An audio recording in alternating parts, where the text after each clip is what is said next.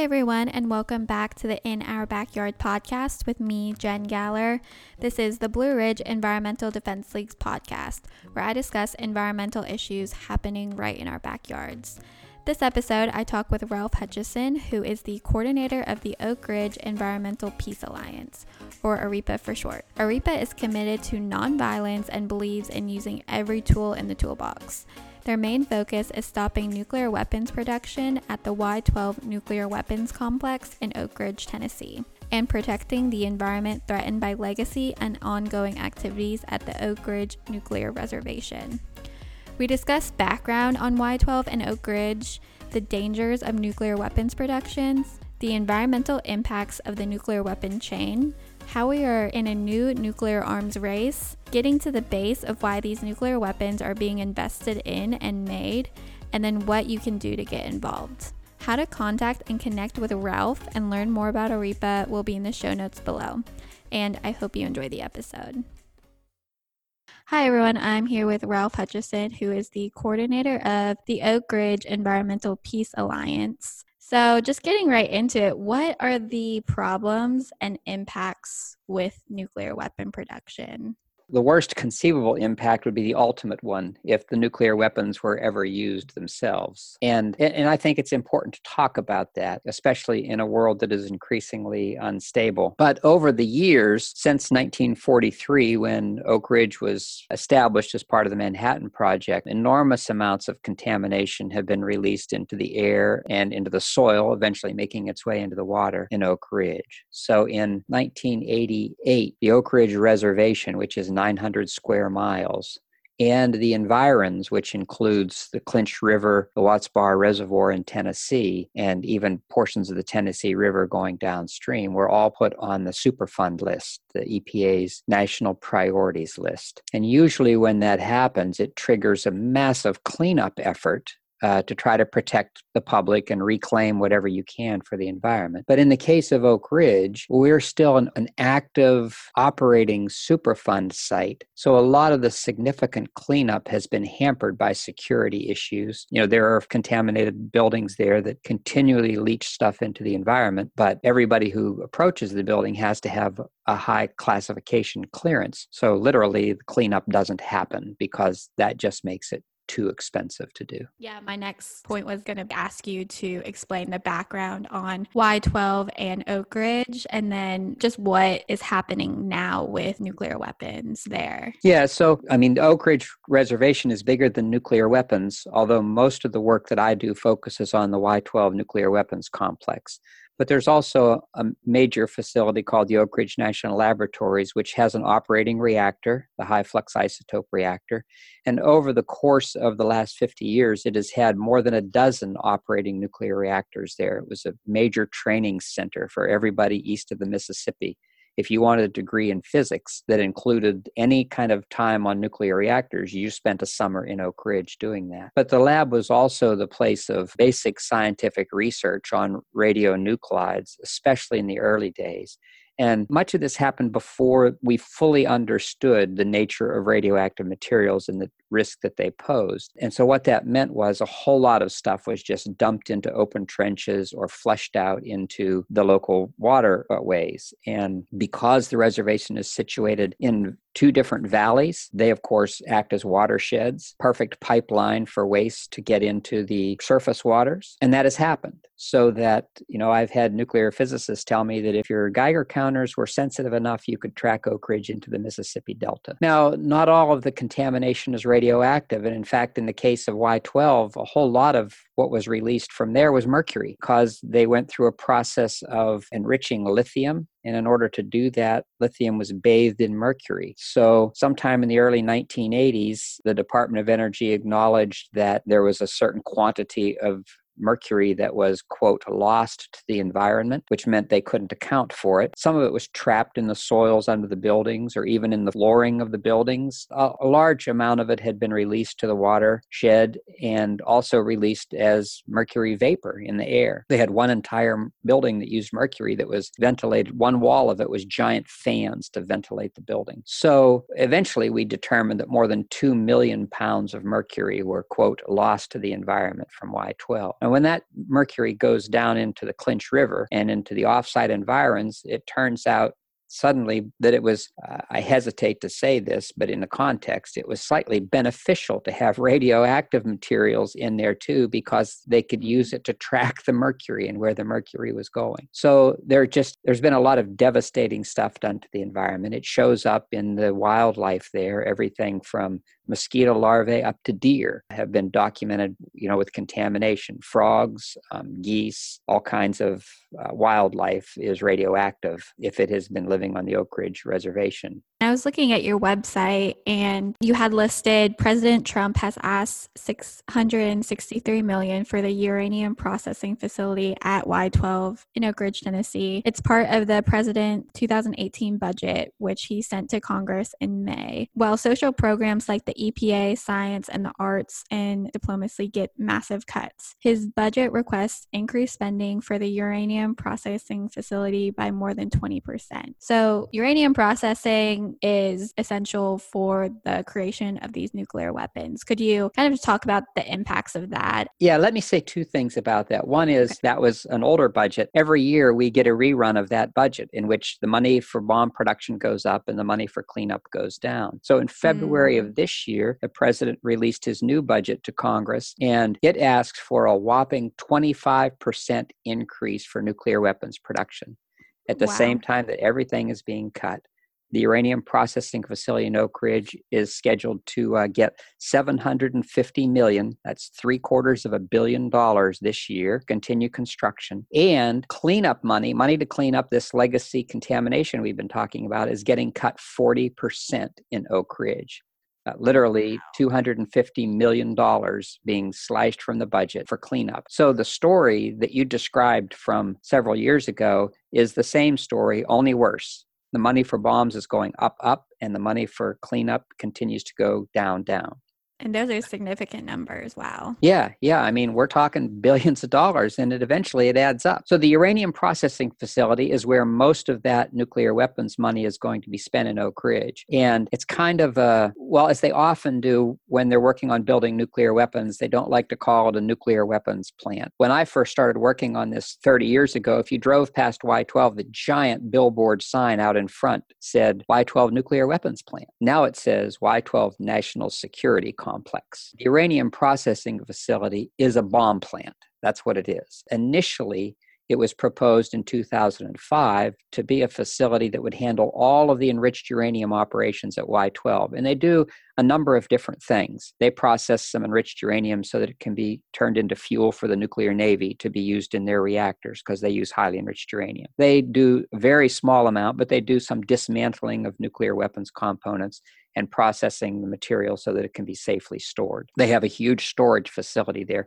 So there are lots of different things that they do with enriched uranium. And when they proposed this new uranium processing facility, we call it the UPF. I call it the UPF bomb plant whenever I say it. When it was first proposed, it was going to consolidate all enriched uranium operations into one facility, be new, modern. It would be able to withstand earthquakes. It would be much less impact on the environment, et cetera, et cetera, et cetera. But before they got very far down that path, the price tag on this went from $1.5 billion up to almost $20 billion.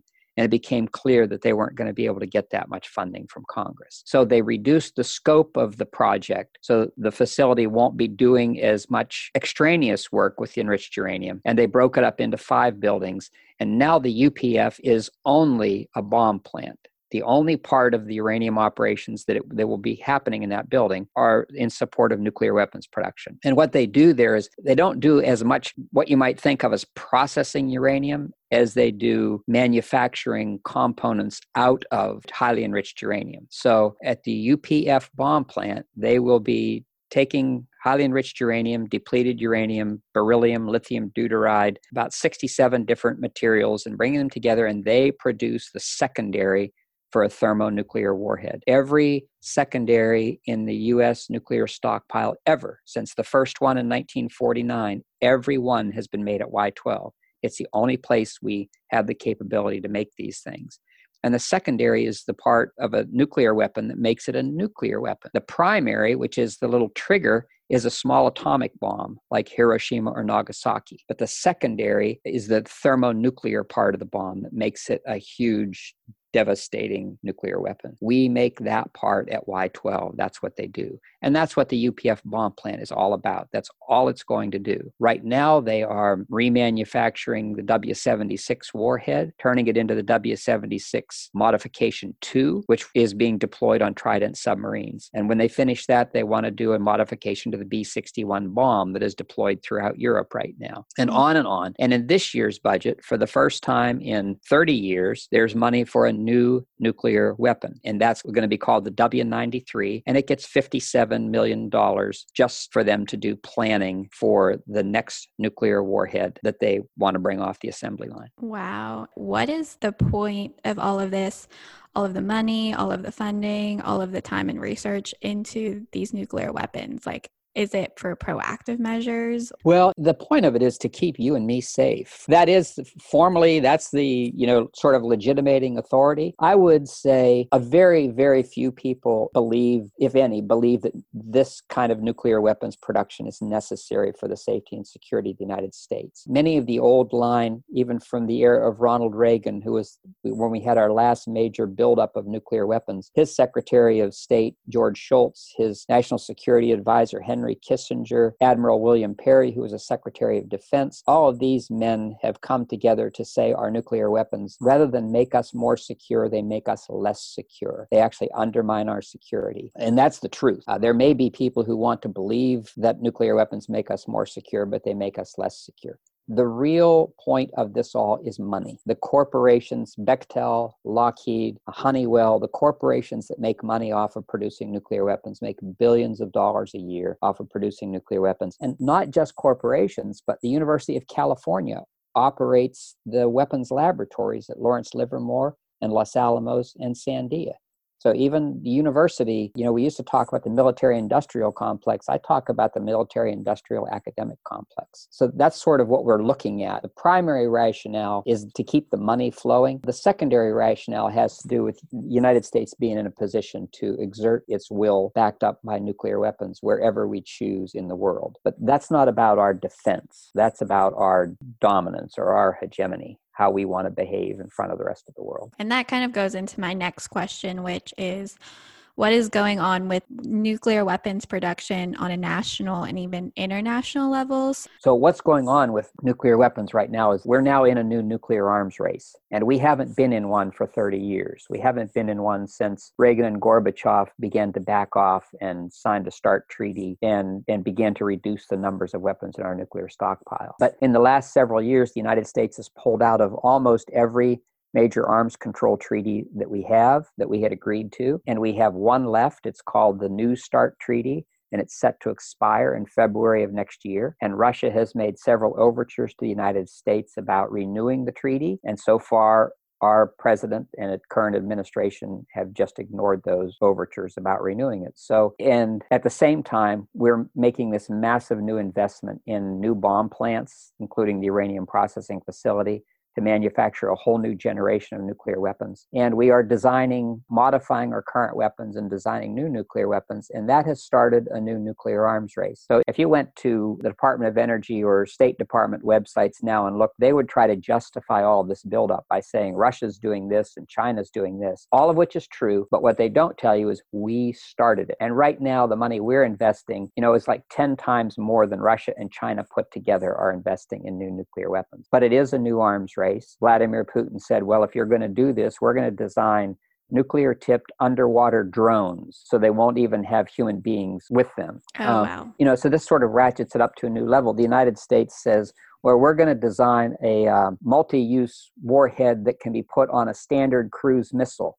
So when we fire this missile, you won't know if it's a conventional weapon or a nuclear weapon coming at you, which of course increases the danger exponentially because they have to behave as if they're coming under nuclear attack. If their radar picks up one of these cruise missiles coming. They can't just sit back and say, well, it's probably conventional, no worries. And all of that pushes us closer to a nuclear exchange. So right now, the world kind of quietly, most people not paying attention. What people pay attention today is the coronavirus. What they were paying attention to 6 months ago, if at all, in terms of existential threats, was climate change. These are all serious things. But the reality is nuclear weapons can accomplish in the space of 24 hours what these other existential threats will take a lot of time to do, and that is make the planet uninhabitable. So this is an arms race that's underway right now. Yeah, and you were talking about some environmental threats of it too, with groundwater contamination and just more impact on the climate change. But what are the major environmental impacts with the whole nuclear fuel chain that gets to these nuclear weapons? Right. So at every stage of the process of developing nuclear weapons, or just developing the nuclear materials even for use in commercial nuclear power. At every stage, there are exposures of people, whether they're the uranium miners, people who do the initial processing of the uranium to separate uranium from the ore, the people who have to live downwind of the piles of tailings that they leave behind, which are radioactive, the people who do the processing of the uranium. At every stage of this process, people are exposed or potentially exposed. And there has always been a commitment on the part of the nuclear industry to pursue more money. There has never been a commitment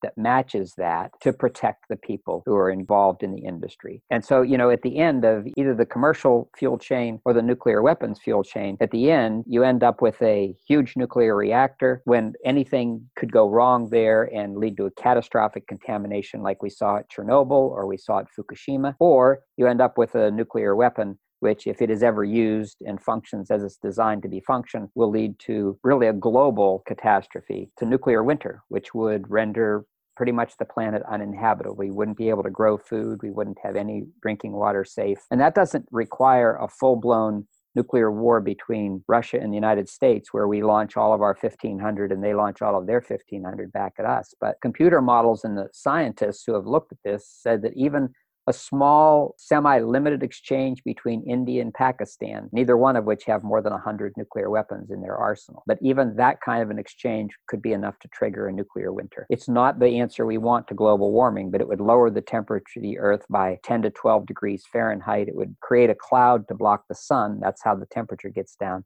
And most of where we now grow crops would no longer be able to grow crops. And the contaminated cloud that would travel around the world and drop fallout all over the place would contaminate water, all kinds of water supplies. So that's what we would be looking at as an end result of this chain. In the meantime, waste is produced, massive amounts of waste, and we don't have a system in this country that makes any rational sense for classifying waste. Waste is classified depending on how it was produced, not how dangerous it is. So some low-level waste sounds kind of innocuous. Some low-level waste is actually more dangerous than some waste that's called high-level waste. And there are a couple of kinds of waste where we do think we have a pathway to get rid of it, but the vast majority of the nuclear waste that's been produced in weapons production or in commercial nuclear power, we don't have a disposal option, and we don't have a storage solution. Right. So it's just sitting there waiting for bad things to happen. Right. So this whole fuel chain and the production, the processing, just transport, everything that goes through it are really issues of environment, health, safety, social justice. The list goes on of all of the negatives of it all. Yeah, and the positives just aren't there to offset that unless you're making money from it and you consider, if you're able to shut off all the rest of the concerns and just think about how much money you're making, then this is a pretty sweet deal. The government keeps propping up the nuclear industry and keeps the money pouring in. Exactly. So what nonviolent actions do you use as an organization? The Oak Ridge Environmental Peace Alliance was born in 1988 in a demonstration at Oak Ridge. That was the first thing we did, and it was the first time there was ever civil disobedience in Oak Ridge because of the weapons production there. So that's been part of our modus operandi ever since. We say we use every tool in the toolbox, as you mentioned. That means we participate in public meetings, we go to public hearings, we submit public comments. Once a year, we take a delegation to Washington, D.C., and people come from all around the country to meet us there. with the Alliance for Nuclear Accountability, and we meet with administration people, we meet with congressional staff, we meet with senators or representatives to share our ideas and views and also to get information from them. We do public education. I do presentations and PowerPoints and that kind of stuff. And sometimes we do demonstrations, marching in the streets in Oak Ridge, and sometimes those include civil disobedience or nonviolent direct action, and oftentimes they don't. But it's every possible tool in the toolbox. One other thing, 2 years ago, for the first time, we took the Department of Energy to court and we sued them about the UPF bomb plant. And although it took a long time, we won. They've ignored the lawsuit and we've asked the judge for an enforcement order and we're waiting on that response. But we've even used the tool of litigation, which is very expensive and not terribly conducive to grassroots organizing because you have to turn everything over to the lawyers. We have a great legal team and they have worked very closely with us on it, but still it leaves most people just out watching. We're just observing what happens as it unfolds in the court. Mm-hmm. Whereas most of the other things that we do are geared toward involving people who want to be able to do something about these threats. When I do presentations about nuclear weapons, a lot of times the first reaction people have is, no, I didn't know that was still a threat. I thought that was all taken care of. They're kind of horrified. But the second reaction is, what can we do about it? Mm-hmm. So what can we do about it, I think, is where we live. Yeah, and that was my next question. Yeah. One of the things that we're excited about now is at the end of May, coronavirus notwithstanding, we're planning to have a conference in Maryville, Tennessee called Stop the New Nuclear Arms Race, and it's an international conference. We have presenters coming from Switzerland, from the Netherlands, from Germany, from Australia, as well as from California and other places in New York City. And the purpose of this conference is to learn what tools have been developed in the last 5 or 6 years that we can use to move closer to a world free of nuclear weapons. So a lot of the things that AREPA has done over the years, marching and, doing vigils and holding signs and public meetings and things like that, they're all still important when those opportunities arise. But there are also some proactive tools that are being developed now to talk about divestment campaigns, and they're being successfully used in Europe to go to corporations and say, why are you investing in nuclear weapons production? And to go to financial institutions and say, why are you underwriting,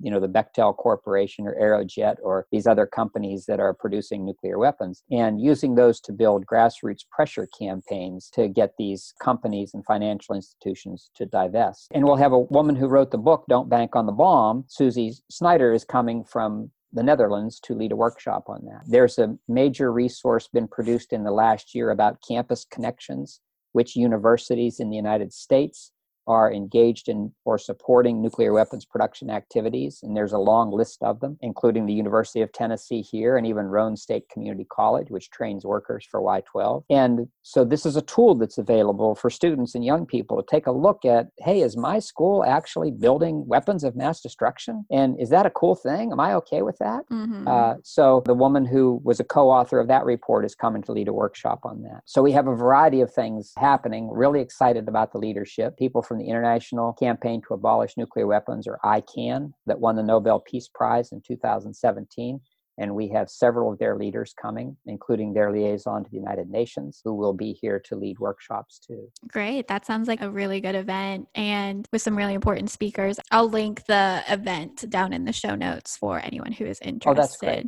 Mm-hmm. Yeah, it's the last weekend in May, and it's quite possible, I think, that current virus threats will have dissipated somewhat by then. But we're just watching to see how it unfolds. Right now, it's still on, and we're really excited about it. People can register for it if they go to AREPA's website, which is just orepa.org. There's a registration form there. Everyone who wants to come needs to register, but you can click on the form and see information about it without going through the whole process if you just want to check it out. Okay, great. Yeah. And then is there anything else that we didn't cover that you want to touch on? The one thing I would say is it's really important for everyone to understand that this is a significant threat to our future. But it's also, right now, I think, while the weaponeers are planning to accelerate the nuclear arms race, it also opens a new, very real opportunity for us to counteract that with citizen action that can be effective and can turn this around. In my generation, when I was coming of age, Ronald Reagan was undertaking the biggest arms buildup ever, and there was massive citizen action about that, and it turned out to be the beginning of an age where we saw